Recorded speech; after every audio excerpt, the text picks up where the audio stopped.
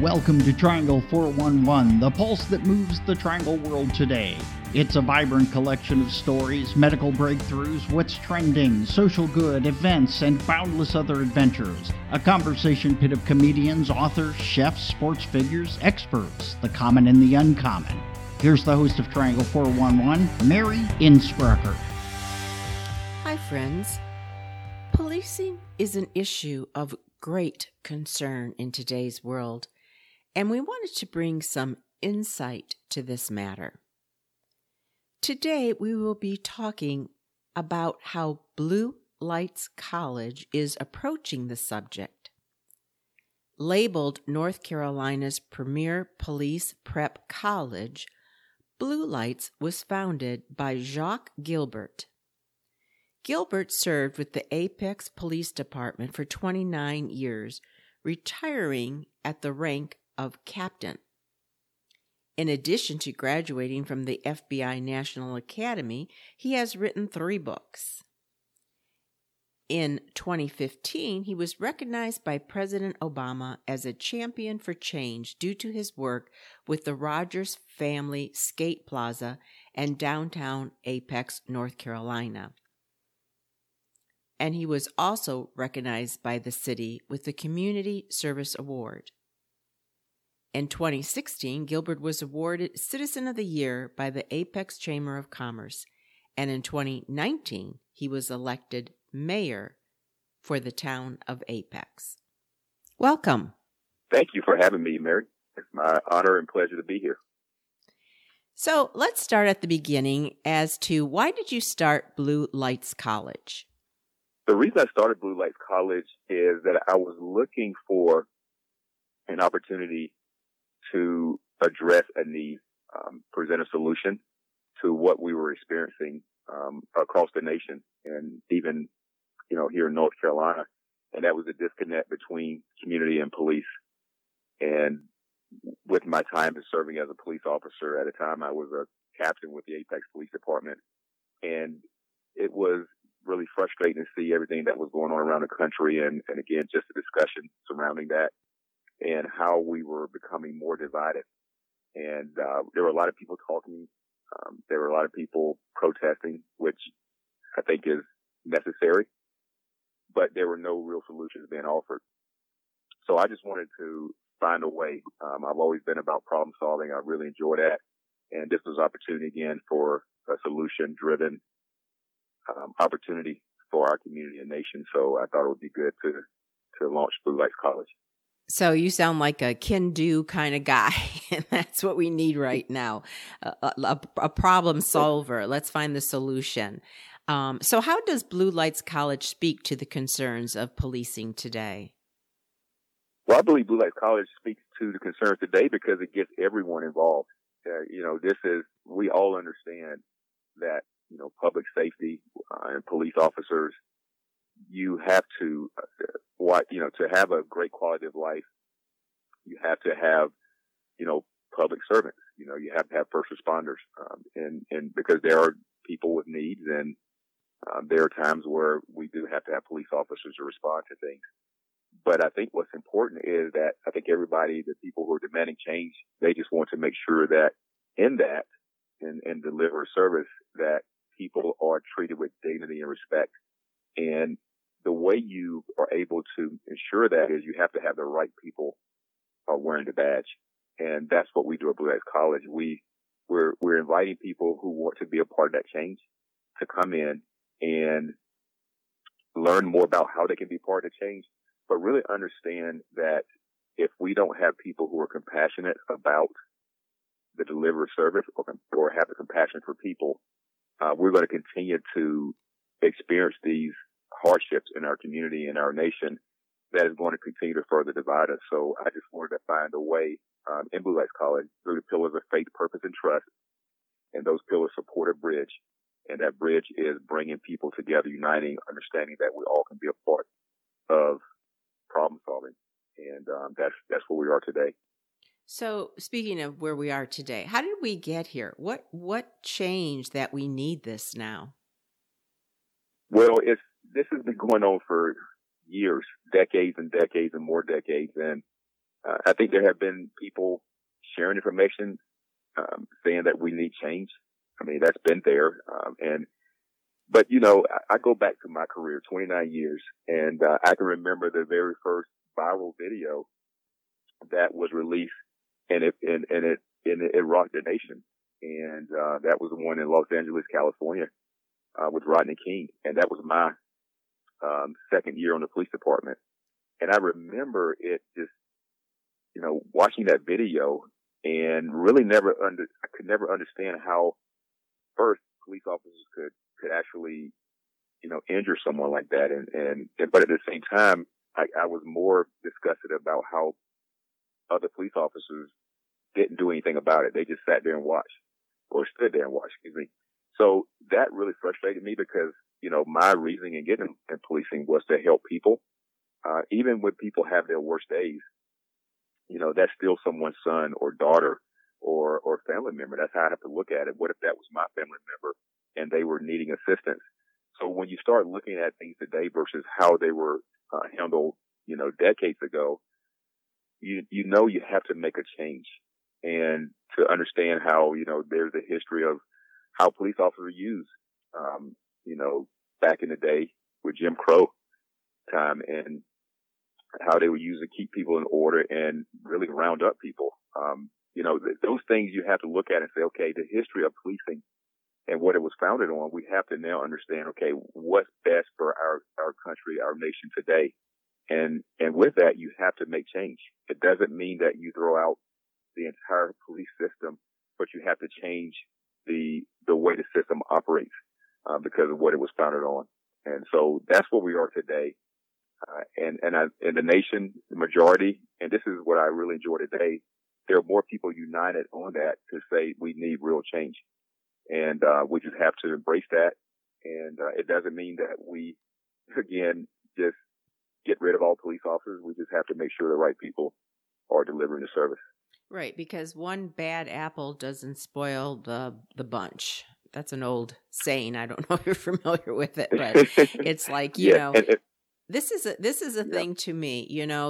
There is this injustice, but one bad apple doesn't spoil the whole bunch or bushel or whatever the saying is. It's like, I don't know. I just don't want, I still believe in the police, and, we'll talk about that in a little bit, how we get back there. But something else that might be contributing to this issue is something I picked up from your website that I thought was interesting. And it said, and I'm taking it right from the website, our police force is not trained in crisis intervention until they've been on the force for a minimum of 2 years. And that's at least 2 years of building stereotypes and habits that are hard to break. So herein may lie part of the problem if people aren't getting the kind of training that you're offering now at Blue Lights for 2 years after being on the force. That's right. And that is an alarming fact. And I believe that's where, again, the disconnect, I would share with you, Mary, that, you're talking to a veteran, a police officer, and I can share with you, there are people on the sidelines that will say, no, that's not correct. And this is really what's going on. But what I can tell you is I worked in the system, and the way I experience and understand it, this is a real issue. And what happens is when you go into the police academy, which is required in North Carolina, is the basic law enforcement training program. It may be called something different in other states, but you have to go in and be trained and receive that certification, which is a very intense program. The problem is, when they train you on a system, unfortunately with that training, it's mostly skills-based training. So you're going in and it's pretty much, okay, scenario-based. Here's the law application. And you start looking at things differently. You start looking at people differently as this person could potentially harm me.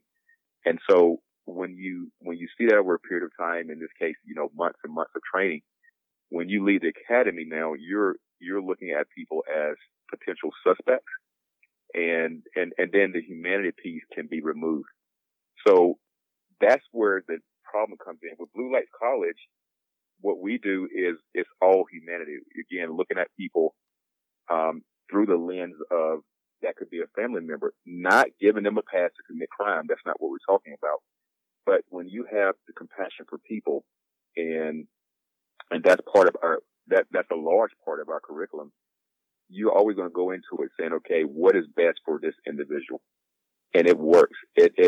I believe that it helped me to get to where I'm at today. I would consider myself as living, a part of my life that I really enjoy. But I didn't get there without treating people with dignity and respect. And I'm really, honored to be here today. And I think the model really works. And I think that would be the most difficult part for a police officer, because they're showing so much on news anymore, and it's just horrifying, some of the things happening. But then too, on the officer side, sometimes you have, split second to make that decision between humanity and my life is at risk. Yeah. And that, again, I go back to, there is part of the job that you have to take action. We understand that. If I could, Mary, talk about the George Floyd situation and that incident and what happened to that day, with Mr. Floyd and how he was, in my opinion, murdered. The situation was under control. I taught use of force for 15 years, and what you do is you administer amount of force that's reasonable and necessary to effect an arrest.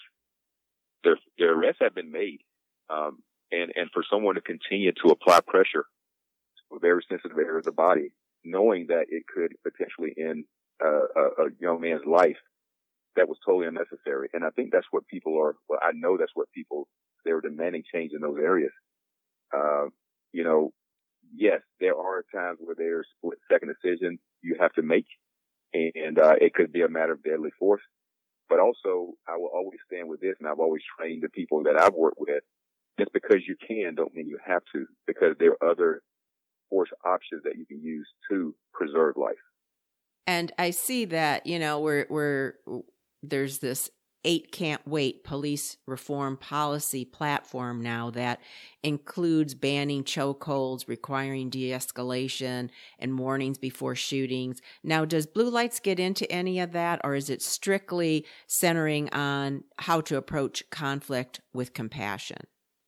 Good question. It is I would say it's a mix of the two. Again, we pour in the humanity piece during the first year heavy. Second year, we delve into the skills-based training, and they even get de-escalation from the time they start here to the end, because we believe that is important. There are many situations where you can scale back and apply a different type of force, more often than not. So they are able to receive this over, 2-year period of time, and clearly understand that they can be the change and make a difference, and maybe reduce those numbers that are unfortunately, causing hardship for many families. So yes, they do receive that for sure. Something else that I want to talk about for your college, so people know the depth of everything covered, because we're not just talking about this one particular area. You also cover subjects such as the fundamentals of communication, leadership, character, constitutional law, ethics, and cultural diversity. It is. And, Mary, I'll also add to this. So, a person, when they, if they look at our school, they immediately think, well, we're training police officers to be, to show compassion in those cases, those incidents. And that's true. But, we do have students here that come to Blue Lights, and perhaps they don't want to become police officers, but here's what they want. They want life skills. They want to receive what we have to offer, and it makes them a better citizen. Now, what we, I believe, can do with that is now they have a better understanding of policing. So what my story was, I almost decided not to be where I'm at today. And what I mean by that is, when it was first introduced to me, the idea of becoming a police officer, I said absolutely not, because it was a generation of, you don't do that job. Police officers are not with us, they're against us. So I had to break that stronghold and say, okay, am I doing this for me, or am I going to make a decision on what other people want for my life. I'm so glad that I followed my heart and decided to do something different. And it did rock the boat in my community. But now they champion me. They like, he made it. He's doing great things. But it took someone breaking out of that cycle to say, no, I'm going to go on the inside and make things better. And I believe that's what we have to do for all things. If we want to see change, you can't do it from the outside. You have to go in and be a part of the change. That's a very good point. Very good point. Wow, that should, that to me is incentive to do it. Maybe I'll be a police officer. No. I think you can do it. I believe you can. That ship sailed. But people that are interested, that go through your program for policing, they once they go through your program, they can go on to basic law enforcement training at Wake Tech Community College in Raleigh. Is that correct? That is correct. We have an agreement with Wake Tech College, and that helps Wake Tech. It helps us. And what I mean, how it helps Wake Tech is the second year we dive in with more of the mirrored version of a police academy. And I taught at Wake Tech Police Academy for 20 plus years with different subject matters. So it gives them an opportunity, it gives them a overview, gives them firsthand look at how the academy is going to be. So when they walk in the door, they are prepared physically, mentally, and spiritually to handle any challenge of that program. Now, what we have found is that over the years, a lot of people show up at these academies and they're not prepared. So they either quit their jobs and believe they've been called to do it. And that's what we stress. This is a calling. This isn't just watch, I'm going way back in time here, Mary. Hill Street Blues, and you believe that this is your time. There is more than that. There's more that comes with it. So we give you a snapshot. We say, okay, here's how it's going to be. Here's why. What's your why? Why are you doing it? And so Wake Tech loves that because they have better trained, prepared student candidates that enter the program, and it's a success story. It's a win-win for both. So what has been the impact of this training and like the reaction from the community? Good question. What I would hope, and I'd really appreciate you providing me this opportunity to share more about Blue Lights College. I believe we have to get this school out more for people to know about the awareness, because I don't think many people know about Blue Lights College. But what I can tell you in the fourth year we're approaching now is I can give you one quick success story, and I think this right here really seals the deal. It tells the story about who we are and how much of an impact we were making. When we launched, we were trying to figure out, okay, this is a different school. This is unique. We always share with people, don't put us in a box. We're not trying to be a Wake Tech or University of North Carolina. We're Blue Lights College. So when we launched, we didn't know what to expect, but it started attracting young men and women from all over the nation. We had people here from Ohio, Georgia, Puerto Rico, many different Florida. So we were like, wow, these people are coming in. And the one thing we have is an athletic program where it provides any student candidate who played high school basketball or wrestle, it gives an opportunity to compete intercollegiate level. And so everybody doesn't make the team just like any other college. It does give them another opportunity where they may not have received it from a Division I, 2, or 3 school. And so Blue Lights is another option. Now, here's a success story. This young man came to our school, and he grew up in an environment much like me. It was projects of his town, and he was, in fact, from Youngstown, Ohio. And he came here with the intent to only play basketball. The schoolwork was secondary for him. He's like, I just want to make it to the next thing, and a phenomenal athlete, by the way. And I was like, sure, come on. But you obviously have to care of your schoolwork, because there's criteria. You're expected to maintain the GPA and all this, just like any other school, or you'd be ineligible. He came here, and he was a outstanding student, Dean's List every semester. And he came here saying, I don't want to be a police. Don't talk to me about that. He came in with his hoop earring and just his whole swag about, I'm a street baller. That's me. I'm going to make it to the NBA. That's his whole ordeal. That was Jacques Gilbert. I thought I was going to be in the NBA until my high school coach cut me. But here's what happened. This is the sweet spot right here. Mm-hmm. So he comes to class. He's very dedicated, very involved. And as the class went on, as semester, I started seeing a transformation. He started asking more questions about policing, like why is this, why is that? It was all over his face. And we were still saying, why don't you do it? He was like, no, that's not for me. Well, it came to graduation day. He was class of 2019. The day of graduation, he walks up to me, and everybody calls me Captain. He says, Captain, I want to be a police. And I said, well, I thought you were going to play basketball, because he had offers from other, bigger schools. And he says, no, I want to be a police.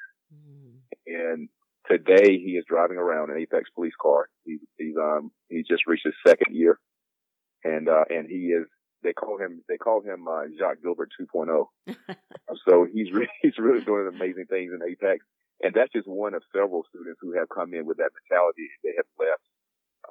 Now they're wearing blue. Wow. And making a difference. Wow. That's a goosebump story right there. Wow. That's wonderful. So, after talking to you and hearing about this program and like that story you just shared, I just continue to have hope that we will get to a place where people can trust the police again and go back to the days when they were heroes instead of villains. And that starts with one officer at a time. And you're right. That's where we need to be. Understanding that change doesn't mean all police are bad. It just means that there may be a better way, or there is a better way to do it. And as a retired police officer, and I share this with any group of my brothers and sisters in policing, I always share with them, to take the heat off of you, you have to report those who are not doing the way it should be doing. If you can do that, we can eliminate the hardships on you. So that's what we need to do. When it's not right, you have to have that integrity, as we all took the oath, and hold your fellow officers accountable. Very good point. Okay, well, something else that we always do at the end of every show is we feature a nonprofit spotlight. And today I thought, well, let's just continue with Blue Lights College, which is a 501c3. So tell folks why they should get involved, and also provide site info for donations or volunteering, or what other information you would like to provide, given that you're a nonprofit. Again, thank you so much for having me. And this is a great opportunity, because we do operate, it's like 100% community funded. All of our donations, it goes right to the operations of our school. We have professors, we have facilities that we have to use for our classes.